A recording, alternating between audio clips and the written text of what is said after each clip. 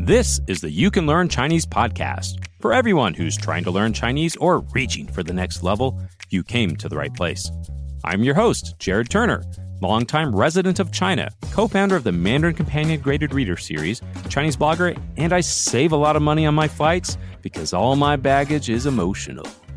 My co-host is John Pasden, co-founder of Mandarin Companion, founder of All Set Learning, the Chinese grammar wiki, Sinosplice.com, and once claimed a woodpecker called him paranoid in Morse code.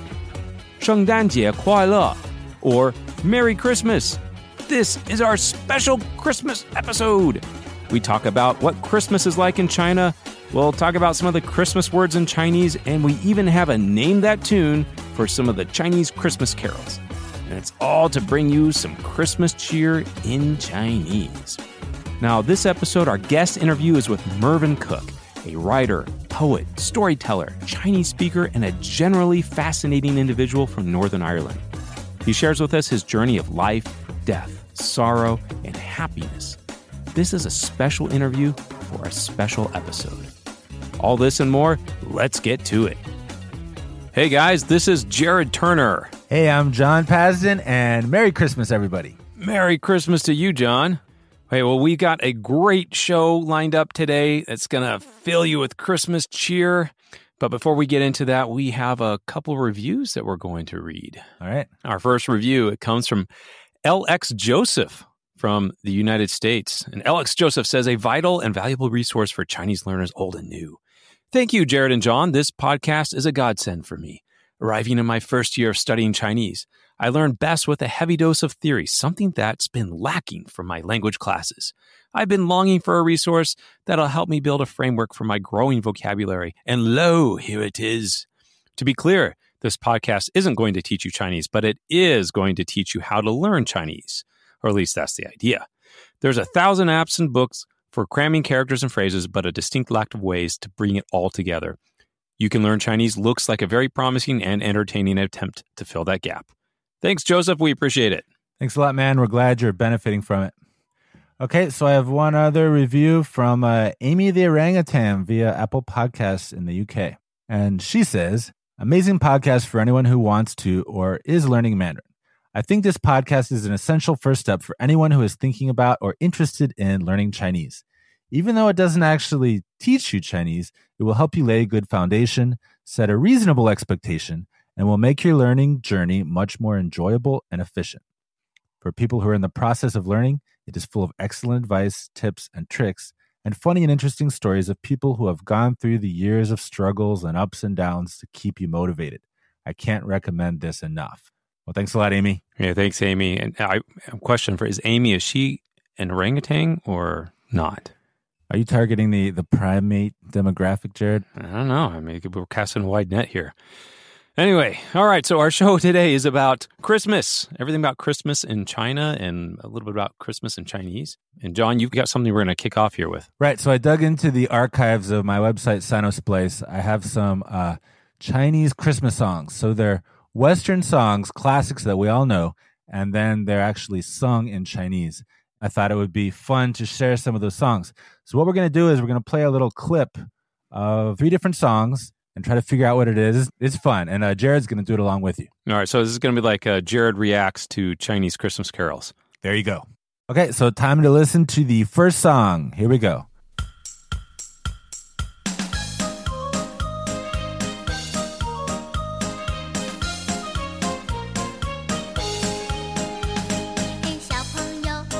Oh, yeah.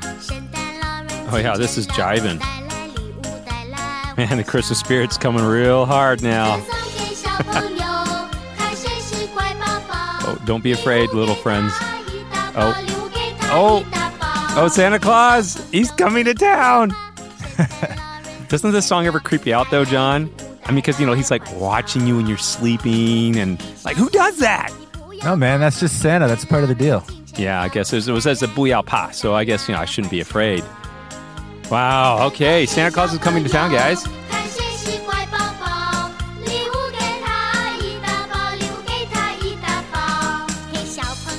All right, there we go. Okay, that was an excellent song, so Santa Claus is coming to town. Okay, and if you want this full song, we're going to have a link where you can download it in the notes of the podcast. Okay, so next song. Are you ready, Jared? Oh, I'm ready. This one will be also really easy. Oh, thank goodness. Okay, here it comes. Oh, again. Oh, yeah. Ding, ding, dong, ding, ding, dong. I'm going to guess this is Jingle Bells. Of course it's Jingle Bells. Ding, ding, dong, ding, ding, dong. Ding, ding, dong, man. Oh, man. Christmas. Yeah, I got to say, I remember this song because one time my kids, they were at some like photo shoot, and this is years ago anyway, and it was in the middle of summer, and they played this song on repeat, only this song on repeat for like a straight hour. Well, this is one of those examples of like a song with kind of useless vocabulary. If you really want to learn the word sleigh, well then, learn the words to this song. Well, how do you say sleigh? Listen to the song, man. It's in there. I guess I'll have to listen more closely because I'm getting distracted by ding, ding, dong, ding, ding, dong. Oh, 滑雪, 滑雪. It's like slippery snow thing. Nope. No? Nope. Because 化学 is also like chemistry. You got one character right, but that's not the word. Anyway, I know. this is not a vocabulary lesson. You ready for the next song? Okay, let's do the next song, John. All right, what do we got next? This one could be the easiest one of all. All right, here it comes. Where Are You, Christmas? I know, this is like 80s, like, digital keyboard going on. Ah! Wish you a Merry Christmas. 祝你圣诞快乐. This is not Wham. Okay. Actually, this one is beginner friendly. So listen to the lyrics. Oh, he's got some bongos. 我们祝你圣诞快乐，我们祝你圣诞快乐，我们祝你圣诞快乐，祝你新年快乐。 Yes! 我们祝你圣诞快乐。 That's super easy. 我们祝你圣诞快乐，我们祝你圣诞快乐，祝你新年快乐。 So, 我们祝你圣诞快乐. That's excellent. So we wish you a Merry Christmas, like legit. The chorus, anyway, is easy. Gets a little harder after the chorus. And we won't worry about that. So, 祝你圣诞快乐， all right, I like it. 圣诞快乐。 And so, where can we find these amazing Chinese Christmas carols, John? I have these songs available for download on sonosplice.com. We'll put a link in the podcast notes. And it's not just these three. I think there are 13 total songs. 2 versions of Jingle Bells, 2 versions of Santa Claus is Coming to Town, and also some traditional Christian songs like Silent Night and The First Noel and Hark the Herald Angels Sing in Chinese. Oh, we need that. We definitely need that. Okay, so I figured since we just listened to these songs, let's just talk a little bit about the Christmas vocabulary, because I think it's kind of cool. Like if you look at the English word for Christmas, it comes from Christ's Mass, which, if you're Catholic, those are familiar words, but for most people, it doesn't connect directly to Christmas. We just know what Christmas means. Whereas the Chinese, the characters you use to make the word Christmas totally make sense. They're logical, and you can almost understand it if you just know the characters. That's right. So the first character is Sheng, S-H-E-N-G. All right, so that means holy. And the second character is Dan. And Dan kind of means like, birthday or to be born also. It's not a character you use for regular birthdays. It's kind of the birth of a very important person. So anyway, holy, important birth makes sense for Christmas. And that's, I think, a good example of the kind of thing you encounter a lot in Chinese. It's not the same as English. There are not so many loan words, which are super helpful. But if you learn the Chinese, it has its own logic to it. It doesn't give you a hard time in that sense. Yeah, and when you come up with different Christmas things, you can just pretty much throw Christmas in front of it. I mean, we do that in English too. So like a Christmas present, 圣诞礼物. Christmas tree is just 圣诞树, right? Yeah, you're right. And so you can pretty much put 圣诞in most of the things. But one of my favorites, though, is Santa Claus, right? Because Santa Claus has got his own name in English, but in Chinese... Yeah, in Chinese, they're like, we don't need that name. They're just Christmas old man. 圣诞老人. So that's pretty fun. I was wondering, why didn't they call him like 圣诞爷爷? Shengdan grandpa or something. That's a good question. I don't know. Christmas old man. That's what we got in China. We just got the old man of Christmas. I'm at the risk of turning this into a Chinese lesson. I want to point out one other linguistic thing, which is the Jingle Bell song. You hear ding, ding, dong, which is the sound of the bells, and it has a parallel in English, which is ding dong, the sound that a doorbell makes. Automatopoeia. Right. And the thing about onomatopoeia is often they totally do not work across cultures. You're like, oh yeah, in Chinese, a dog says wan wan and a bird says ji ji. And we're just like, what? That's weird, but okay. But in this case, ding dong is a bell sound in English and it's a bell sound in Chinese. It's just a different kind of bell. Ding dong. Another Christmas word, or at least I guess a winter word that I do like is snowman. It's pretty much a direct translation is shui ren. I'm not sure it's even a translation. Like, if a Chinese person looks at a snowman, they're just going to be like, oh, that's a snowman. Snow person. Yeah, snow person. Sorry. Works in Chinese. It's non-gender specific. Yes. The inclusiveness of the Chinese language. We get the snow people. You could be like a horror movie out there, the rise of the snow people. Calvin and Hobbes. You're going to have to link to that one. But I've also had the question from people over the years, family and friends, are saying, hey, does China celebrate Christmas? I mean, it's not traditionally a Christian nation. And they're kind of like, well, do we have any people who celebrate it? And I would say, I think in China, they're absolutely aware of it. But they will celebrate Christmas, but it's a little bit of a different way, and they understand the holiday different than when we do in the West. Right. So the commercial aspect is pretty popular in China. You also have certain American or other European brands which are helping to promote Christmas. For example, Starbucks. I was hearing the Christmas music in Shanghai the week of Thanksgiving, not after Thanksgiving, but that week before Thanksgiving. But one thing I've noticed a lot with the schools, they really like Christmas. It's fun. So a lot of schools like to have Christmas parties with Christmas trees, Christmas cookies. If they can get someone to come dressed up as Santa Claus, they love to do that. And in some of the popular places in the larger cities, John and I are experiencing this mainly in Shanghai, but there are entire malls that are just decked out all Christmas-like. So, for example, in Shanghai on Nanjing Shilu, oh yeah, there is a couple blocks. The whole road is just done up with Christmas decorations like something you might see in America. It's really a little bit over the top on some places, but it's really cool. But in that respect, people don't celebrate the Christmases the same way as you might in the West. And I understand also for our listeners, we have a lot of people from America and Canada, but we also have a lot of listeners from like Europe. And I lived in Europe for a little bit, and even how we celebrate Christmas is a little different than we do in like the Americas. But in China, like people, they don't put lights up inside their home. You might have families that will put up Christmas trees, but it's more, as John had mentioned earlier, more of a commercial holiday. And people may have gifts that they might give to friends, but it's not celebrated in the same respect.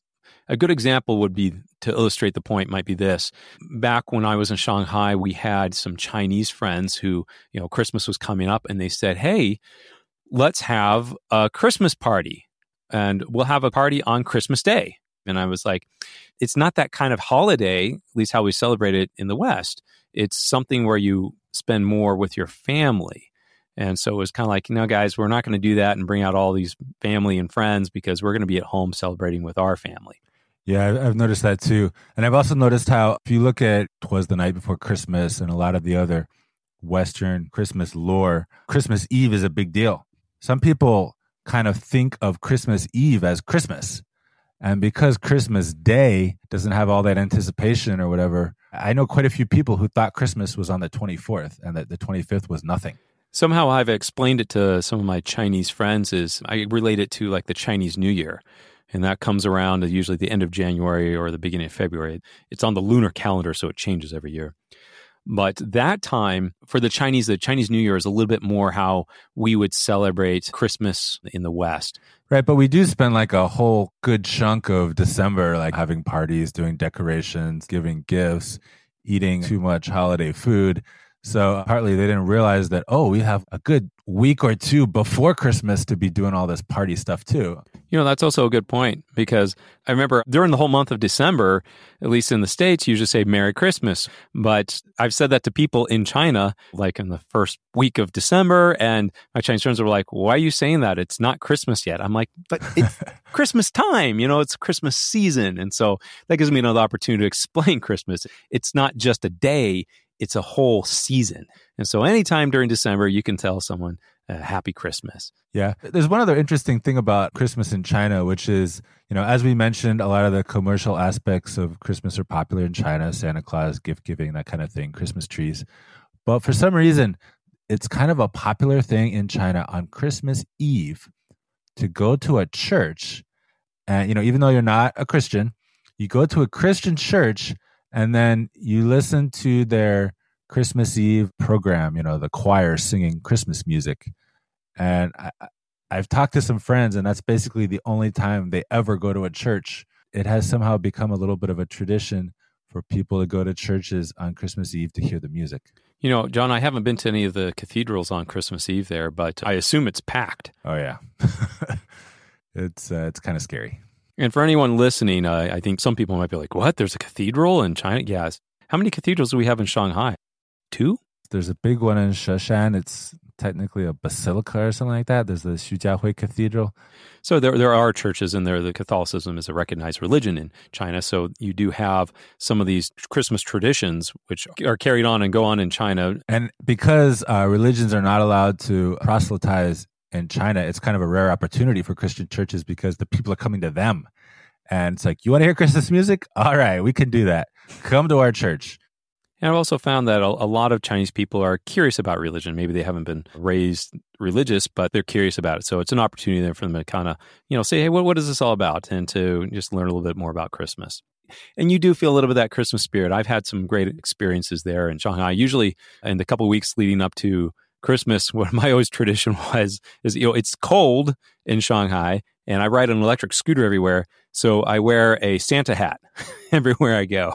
And I'd say Merry Christmas to random people or on the street, or I'm stopped at a light and when this guy's next to me, I just start talking to him. So it's usually kind of fun.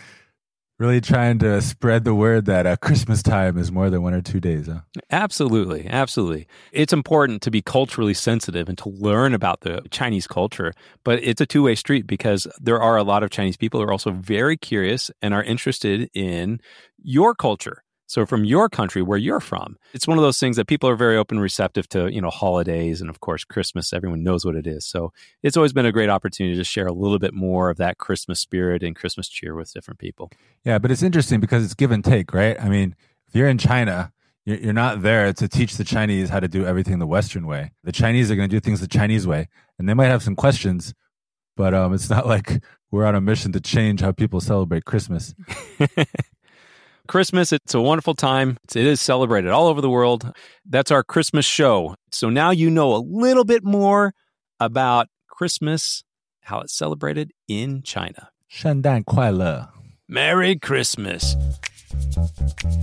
All right, we got a word from our sponsor. And our sponsor is Mandarin Companion. And we have a new book. That's right. This is our 4th breakthrough level book, and this book is called Xiaoming, Boy Sherlock. So if you're familiar at all with our level 1 books, you know that we have a Sherlock Holmes adaptation. It's the story of the Chinese Sherlock, our guy. His name is Gao Ming. He was once a young boy in the early 1900s in China, in Shanghai, and he had adventures then too. A little bit like Encyclopedia Brown, you might say. So he encounters a number of mysteries in this book. It happened at school and in the neighborhood.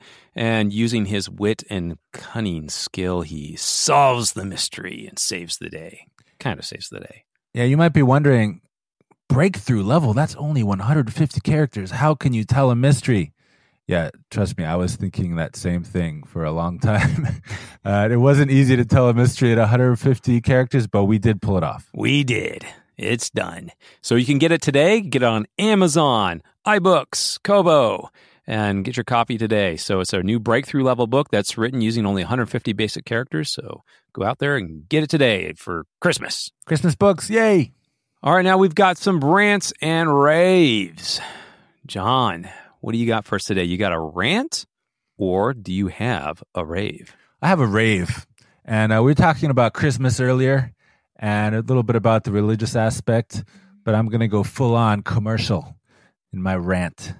And unfortunately, we are not paid for this ad, but I got to say, China has this type of coffee at Starbucks only during the holiday. It's called toffee nut latte. And I don't know what it is about that coffee. You can't get it in the States. Like when I go to the States for Christmas, all they have is like eggnog latte, which I hate, or like ginger spice, which I hate. But toffee nut latte is awesome. So if you're in China in December, try it. Get it today at Starbucks. All right. How about you, Jared? Rant or rave? All right, John. I have got a rant. That's right. So I'm going to counterbalance your rave. So, one of the big things that John and I were always talking about is extensive reading. Okay. So, it's reading at your level and reading a lot of stuff that's interesting to you. I got to remember like about 6 years ago when we had first started out Mandarin Companion, I remember talking to a Chinese person about extensive reading. And they're like, oh, we did extensive reading in college. And so she had done a degree in English. She's like, oh yeah, we had extensive reading. And I'm like, really? You did? She's like, oh yeah, everyone had to take it. And I remember talking to her a little bit about it. And it was kind of like, I'm like, this didn't sound like extensive reading. They're reading like difficult books in this class. So I came across this research paper recently, and it was an evaluation of 8 extensive reading course books in China. And these were extensive reading in English for Chinese university students who are, trying to go through an extensive reading course. And what they found is out of these 8 books, all of them had a very difficult, like they used, I think it's a Lexile analysis. It's a Lexile score. And also they did like how much materials are actually to read in there. And pretty much what they found was that all the stuff in these books was very difficult to read. I mean, some of the stuff from Henry David Thoreau and Aldous Huxley, and it's like, hey man, that's stuff that's difficult for native English speakers. And had a lot of difficult low frequency words. Oh man. And some of these things were just like totally uninteresting materials, and there was just like short articles with a lot of like worksheets and like exercises to do. And I'm like, it's not extensive reading. There was like 2 books out of them which were like decent. Okay, so it had like some stories that were semi-good, and some it was graded a little better, so it wasn't as difficult. But by and large, these were not ideal or optimal books for extensive reading in English. I don't know. This is one of my things is that I've run across people that are like, oh yeah, I've heard extensive reading, or yeah, this is really good, but I find out what they're really doing and it's not real extensive reading. And is there some benefit in it? Yes, there is. It's better than, not doing any reading, but maybe not. Also, if you're reading like Aldous Huxley, it's like some really hard stuff that may turn you off to reading altogether, and that may have longer term problems. So my rant today is people passing off intensive reading or even stuff that's in the reading pain category as extensive reading, or they're trying to say we're just, reading short articles and this is extensive reading. No, it's not. Extensive reading is getting a lot of input at your level. So it's not just reading a chapter or 2 and then doing a worksheet. It's like reading books, not chapters, books, entire books, multiple books. That's extensive reading. One of the things about extensive reading, which I've learned, is the concept. It's really simple and it's very pure, but there's a lot you can do wrong. Yeah, and I think in China, there's almost like a cultural resistance to it. People just don't tend to learn language that way, even their own native language. There isn't so much of this reading for enjoyment. So of course, when they're teaching English, they're not going to suddenly do it entirely differently, right? That's right. There's a lot of longstanding tradition and some cultural elements and stuff to overcome. But things are changing. I actually know some Chinese academics. I know one Chinese academic. She did a PhD and is all focused on extensive reading. She gets it. She's worked with all the academics and the experts in the field. And so she's out there evangelizing. It'll still take, I think, some years for it to more catch on in China. All right. Well, looking forward to that. So if you want to get a Christmas present for your friend in China, go get some English graded readers and bring them to him or send them to him or something and say, hey, this is from Shengdan Laoran. Well, Jared, tell them what are some good English graded readers? Oh, you know what? There's actually a lot of them. There's the Oxford Bookworms. You can actually buy those in China. But Macmillan has a lot of English graded readers. There's a series called Black Cat. We also have Scholastic. Scholastic, actually, they don't do graded readers for second language learners. They do kind of readers and stuff for L1 learners, for native English speakers. So I wouldn't necessarily go there. Oh, yeah. My kids love the Harold and Piggy Scholastic books. Those are pretty funny. I like those. But there's a lot of resources. If you actually need some graded readers in English, my recommendation is go to the erfoundation.org. That's the Extensive Reading Foundation, but erfoundation.org. And there have a link to every graded reader that's been published in history. And it's something like 3,500 books. Okay, so there are lots of good ones, but there are also bad ones. But if you do a little bit of research, you can easily find good ones for English. Absolutely. And then for Chinese, well, it's still pretty limited, slim pickings. And of course, you have the best of the best of the best, sir, which is Mandarin Companion. And then you have Chinese Breeze, that monkey book, which is at a higher level. Yeah. We might do a future podcast on some of the not so extensive reading books that are calling themselves graded readers in the future, because there are some of those in Chinese. There sure are. There's some good ones out there, but there's also some not so good ones. All right, so that concludes Jared's rant, and we have an interview coming up, I assume? Oh, yes. Our interview is going to be with Santa Claus. Great pleasure, Jared. Great pleasure to hear you partner up with a guy that I've listened to for years, John, originally from Chinese Pod. This is Mervyn Cook. He's the kind of person that after talking to him for a few minutes, you feel like he's an old, familiar friend you haven't seen for a while, and you're just catching up on life.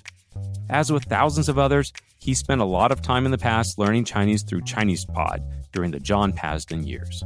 Okay, my name's Mervyn Cook. I'm originally from Northern Ireland, a small village in South Derry, and I spent my first 18 years living in a small village, small country town, and decided when the troubles kicked off in the north in the early 70s, some of the boys in the village wanted to go and study in England. So we took that big leap from a small village to a big city in the early 70s. And that was the first step on a journey, which I'll explain to you. Come join me on this journey as Mervyn shares the threads of his life that weave a tapestry of beauty and purpose. As you listen, you'll feel the joy and sorrow that come to all of us in life and see how connections and love bring healing and fulfillment. I've always asked for our listeners to stay with us through our interviews, but I invite you to listen to this one just for you. Well, Mervyn, I want to hear now your story.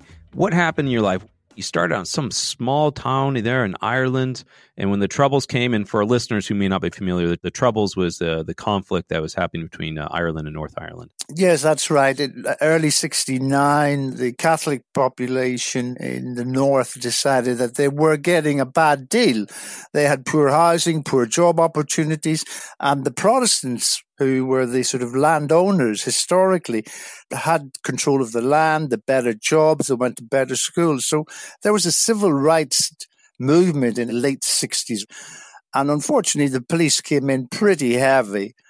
And then the police couldn't handle the riots and disturbance. In about 1970, 71, 72, the British government decided to call in the army to separate the two sides, the Protestants on the one side and the Catholics on the other side. So that was a time when you decided, hey, I think it's maybe time to try something different or go somewhere else. Well, Jared, those were dark days. I mean, TV in those days was black and white, and January 72 was the infamous, Bloody Sunday, where 13 innocent people were shot dead by British soldiers. And that cast a dark shadow over the whole of the north. It's a small country. And we were deciding to go to university, and for some reason I had this desire from a child to go to South America, to go to Brazil, based on reading a book as a child in a very small primary school in our village in South Derry. And I had this itch to travel. The Troubles kind of gave me that opportunity to say, okay, let's make that first move. Let's take that first step. And I did. And I came to England, to Reading, which is outside London, and studied at university for 3 years. I studied physics and maths. So you say physics and maths. I mean, I assume you had an interest in that before. You did move to South America. What kind of happened there? Well, it was one of these things in life, Jared, that I screwed up in my university application. I wanted to become, because I've written a book about life on the land and farmers and stuff. I worked in a farm as a child, and I wanted to do a degree that was related to agriculture. But I had to study biology and botany and zoology and this. And when I got to the first semester, I thought, hey, what am I doing all this stuff for? I got A levels in maths and physics and chemistry. So I went out the back door of the agricultural department, and in the back door of the maths and physics department, I said, hey guys, can you give me a home? So I completely screwed up on my university admission. Well, how did it? So what happened though? I mean, you studied for 3 years, and then you got your degree, and then I studied for 3 years, and I took a postgraduate degree in education, because I kind of liked working with kids, and I thought, well, you know, in those days, in the dark 70s, where there were strikes in London, rubbish wasn't being collected. You did two jobs when you left university. You either joined the bank or you became a teacher. So I thought, let's try this teaching game. So I took a teacher postgraduate certificate in education. Okay. And had my first job in 1978 okay. near the airport, near London Airport, a place called Southall.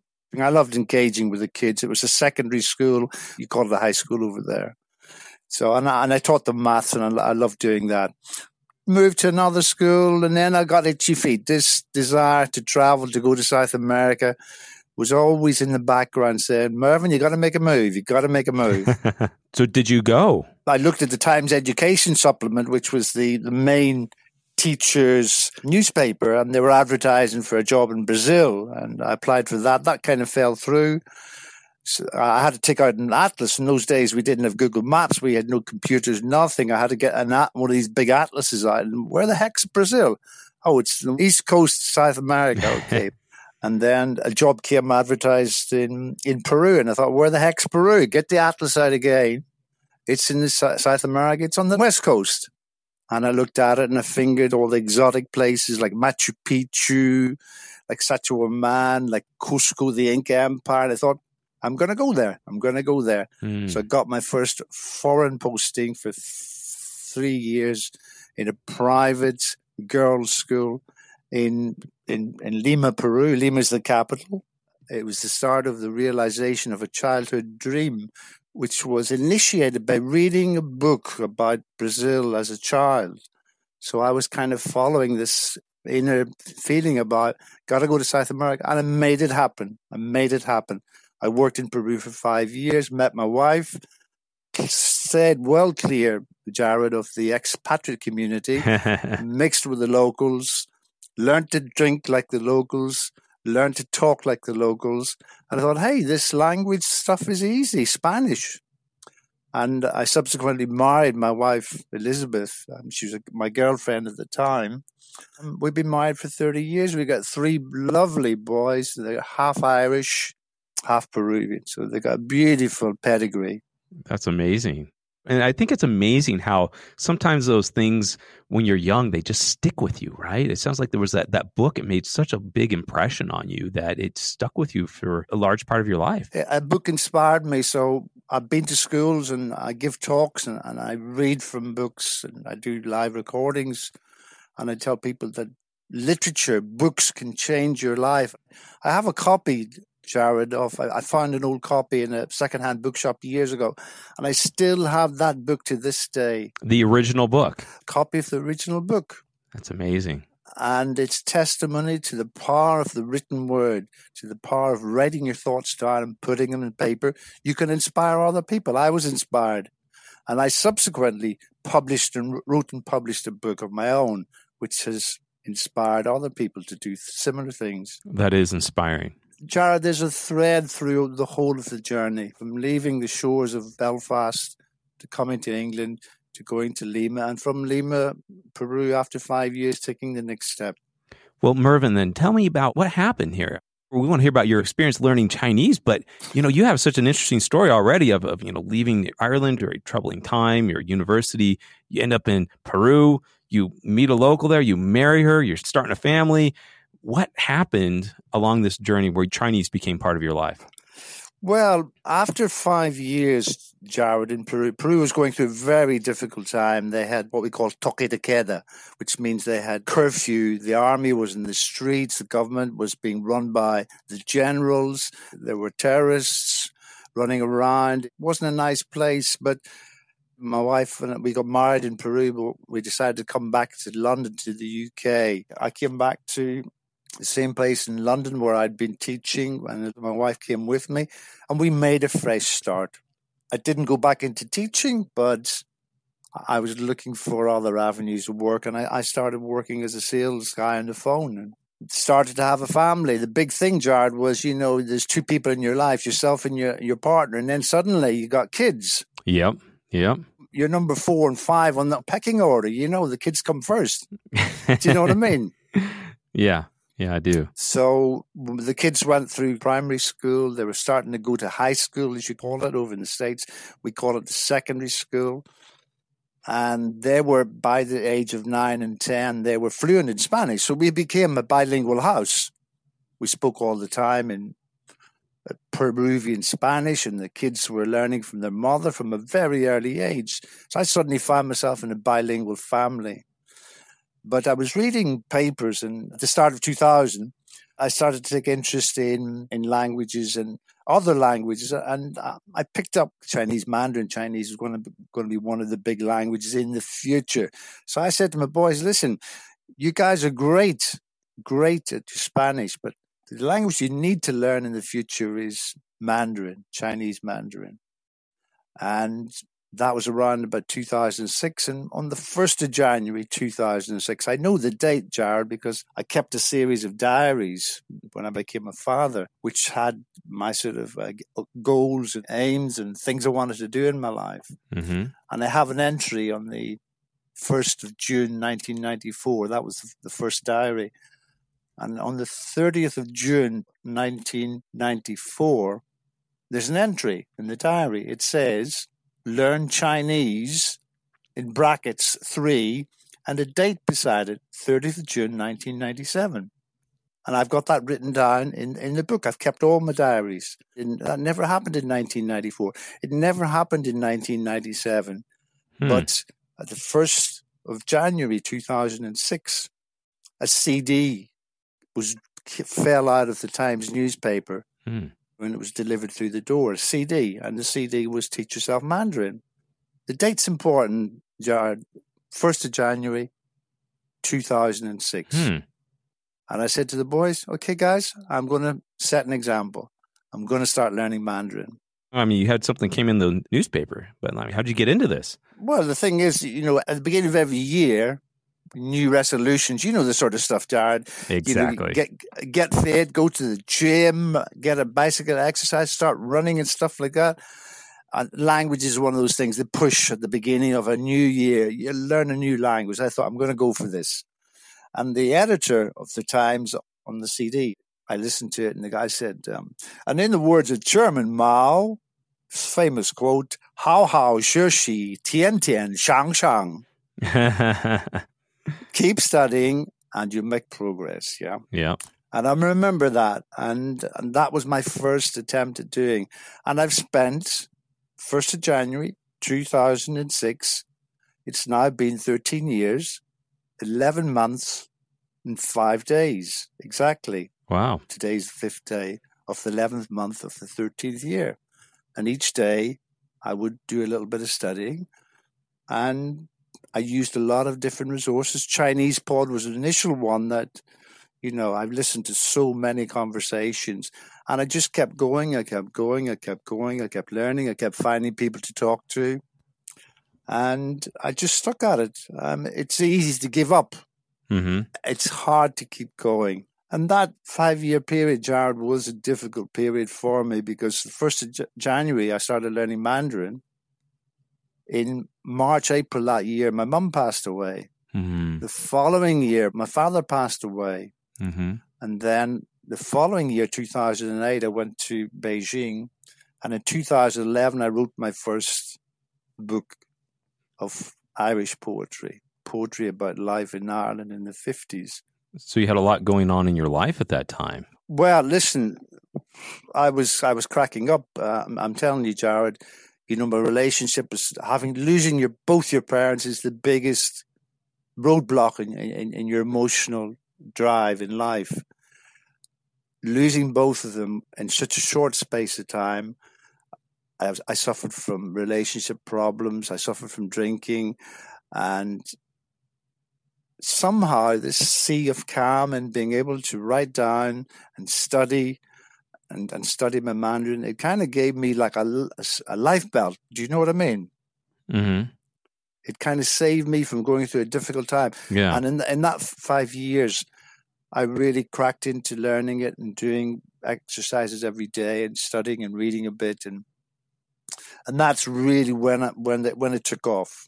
So I want to hear a little more about that, because it sounds like you tried a lot of things, and it's also interesting to hear from you that Chinese became a bit of a life buoy, maybe a life vest, that it lifted you up and kind of carried you through some of these difficult times. And so, but I want to know kind of first a little bit, like you say, you used Chinese Pod, you found people to talk to. Maybe you can share any of those experiences, or just kind of things that you found effective or helped you as you were learning Chinese.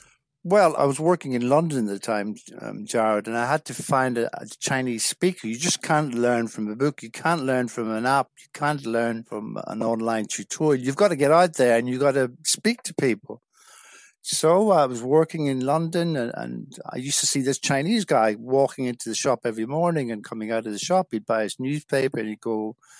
So one day I picked up the courage I said, I'm going to say hello to him. I'm going to say those infamous words, ni hao, ni hao, ni hao. I could see him in the queue, but he checked out too quickly, and I couldn't make a chance to talk to him. But he stopped and he turned around. He came back in again, and he grabbed a couple of plastic bags, and he said to the checkout receptionist, he said, "Excuse, what time? What time is it?"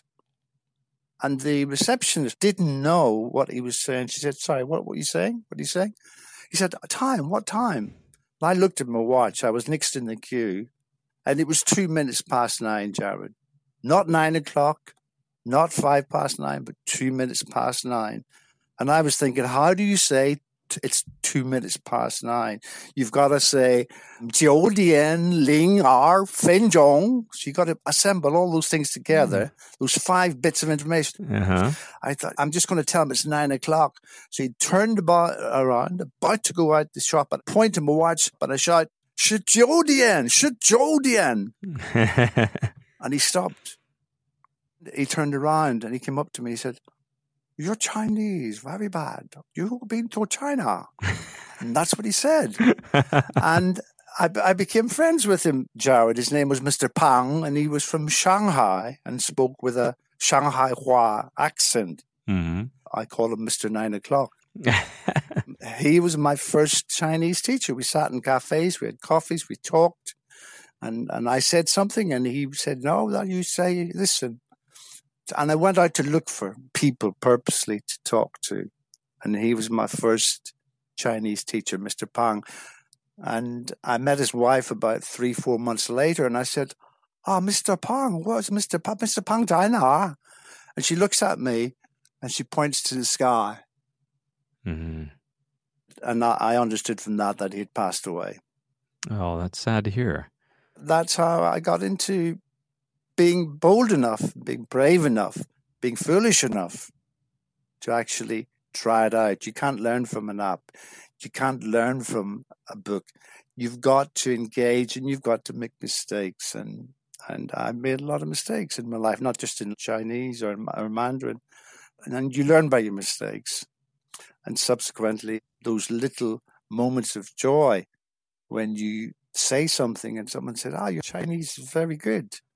And I would immediately go into a very subservient role and say, no, you're overpraising me. 你给我讲了, 你给我讲了.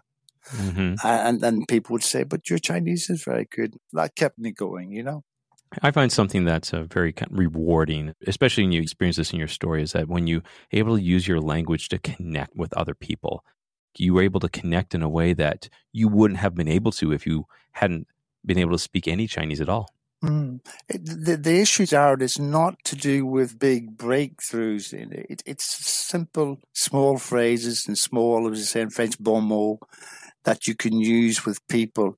And one particular example was my wife and I were in Venice celebrating our wedding anniversary about 5 or 6 years ago. And in Venice, they have to bring everything in by boat, by canal, by barge, etc. Everything's going to be brought in.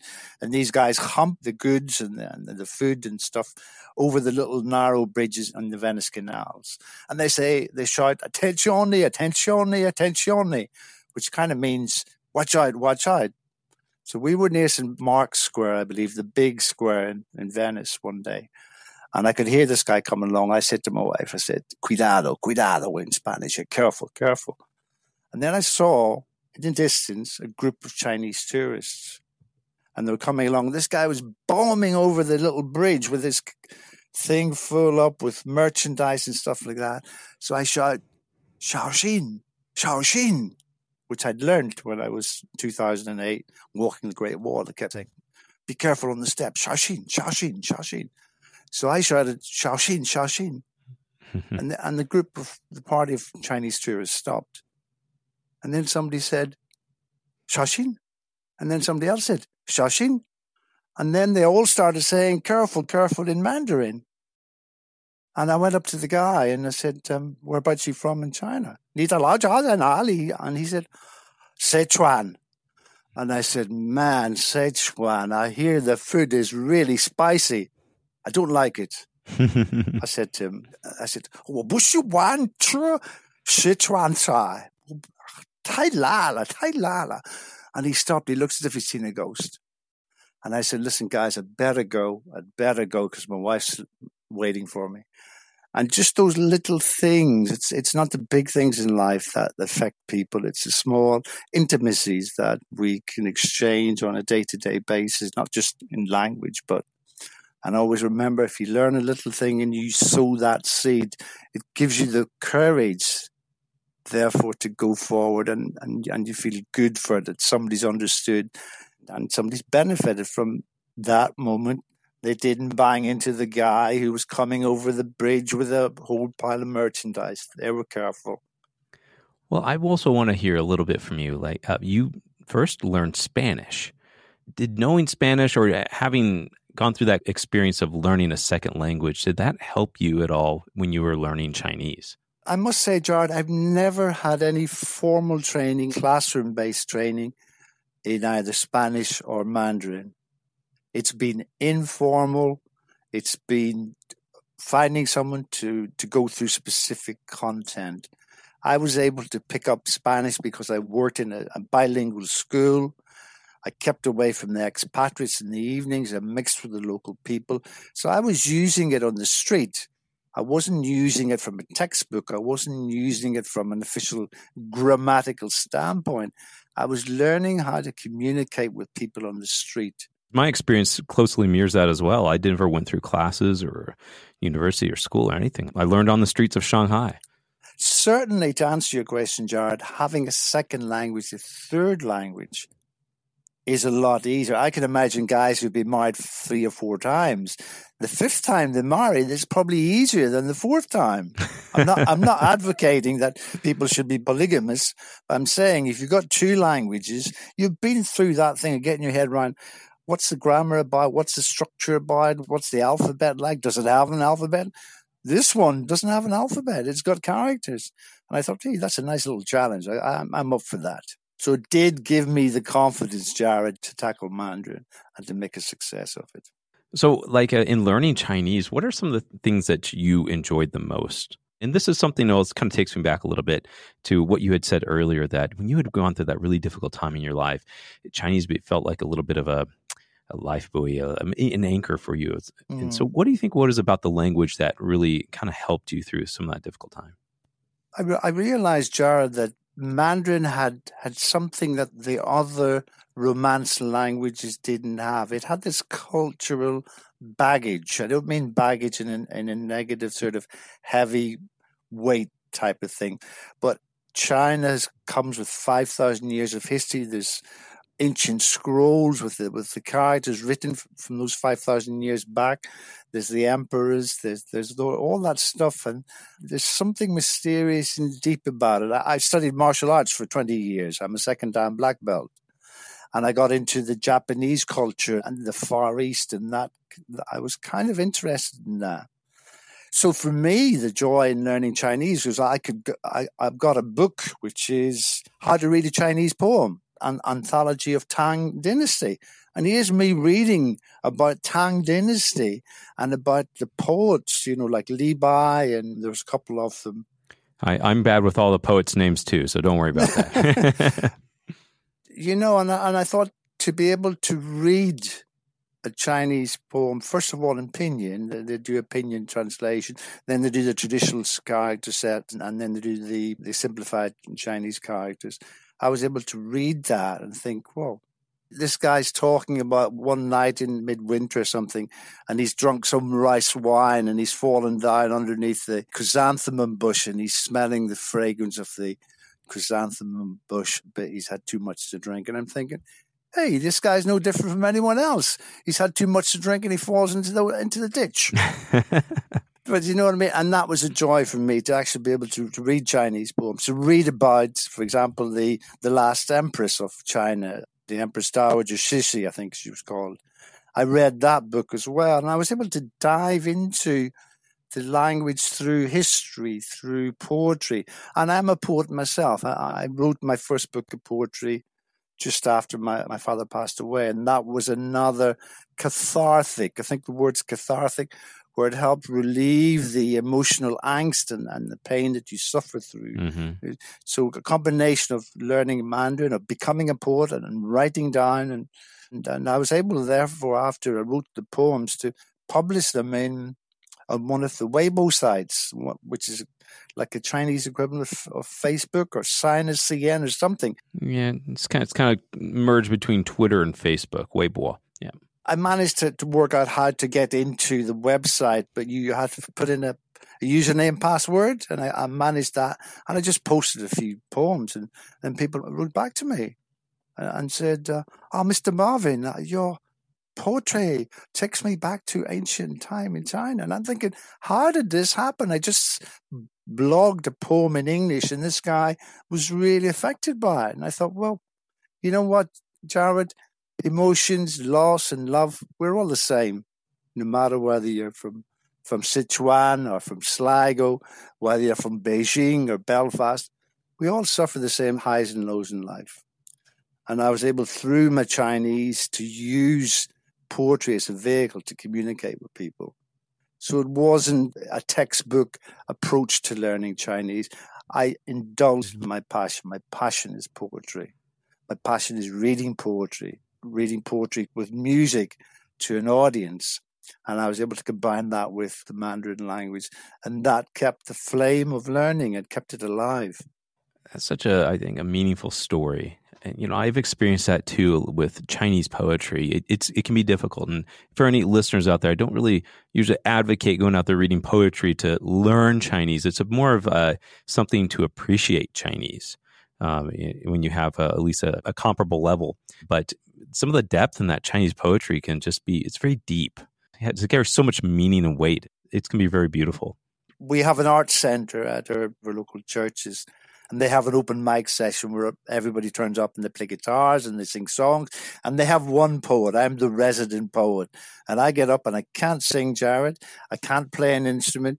But man, can I tell a poem. And they love it. People love it. And you know what I think it is, Jared? Even though we're totally 24/7 connected with Facebook and Twitter and apps for this and apps for that, there's a disconnect. And I think we're going back to listening to stories, listening to long podcasts. I believe that's really trendy now. And listening to stories from people and compare them to our own stories, back to a sort of a non-technical, a non-IT, a non-app-based way of doing things. Sit down, I'll tell you a story. And the Irish are great for that, I must say. Jared, without blowing my own trumpet, the Irish are great storytellers. Oh, I agree with you.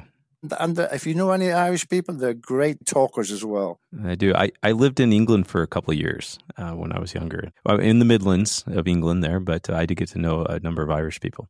Yeah. And we have that propensity to spin a yarn, to tell a story.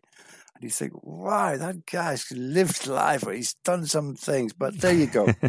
So I think it helps. And we're kind of garrulous, which I think means sort of, we'll go and talk to anyone. And if you're learning a new language, you want to find people who you can talk to. So we're not scared of going up to people and saying, Ching Wen, Ching Wen. You should ma. We should be Ireland, and it just starts and starts. And that's the way I learned, and that's the way I could continue to learn. A good example is, John Pasden's Chinese podcast, yeah? Mm-hmm.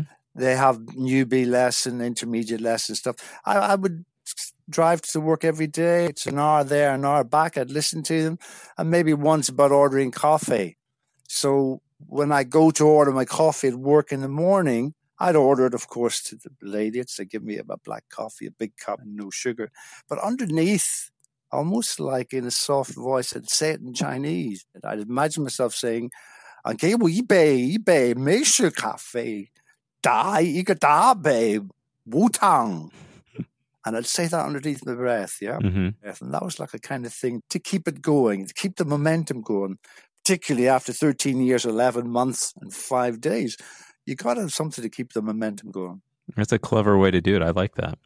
Well, Mervyn, this has been a fascinating discussion, and I really appreciate you sharing all these very, intimate moments and experiences in your life and how it relates to Chinese. Something I would like to ask you, you are a poet, you're even a resident poet. Do you have a favorite poem in Chinese? I do, Jared. If anyone is Chinese speaking or knows about poetry in China, there's one name that stands out. I do know that a lot of Chinese people I've spoken to can recite some of these poems by heart. So I'd like to read one from a poet that was born in the Tang dynasty, Li Bai, his name was. So we're talking about 699 BC and 762. He died in 762. And he wrote a poem which in English is translated into A Thought on a Still Night. And it's a very short meter, it's a very short style, and the Tang and the Ming dynasty poets wrote very short, very focused poems. Let's hear it. 经一时，窗前明月光，疑是地上霜。举头望明月，低头思故乡。A thought on a still night.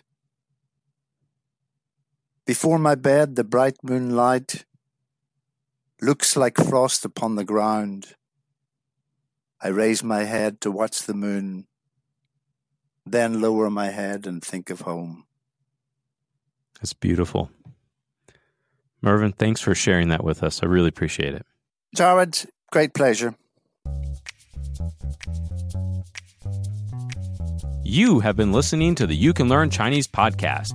Help us spread the word by sharing this with your friends, classmates, teachers, cousins, mechanic, carpenter, photographer, pharmacist, nurse, and that one guy named Jonathan. You can subscribe on iTunes or wherever you get your podcasts. And please write us a review so we know how we're doing. You can find us on Facebook and at mandarincompanion.com. Apologies to John Cena, we just ran out of time. The You Can Learn Chinese podcast is produced by myself, Jared Turner, and our editor is James Harper. I'd like to thank Mervyn Cook and to my co-host, the man, the myth, the legend, John Pasden. See you next time.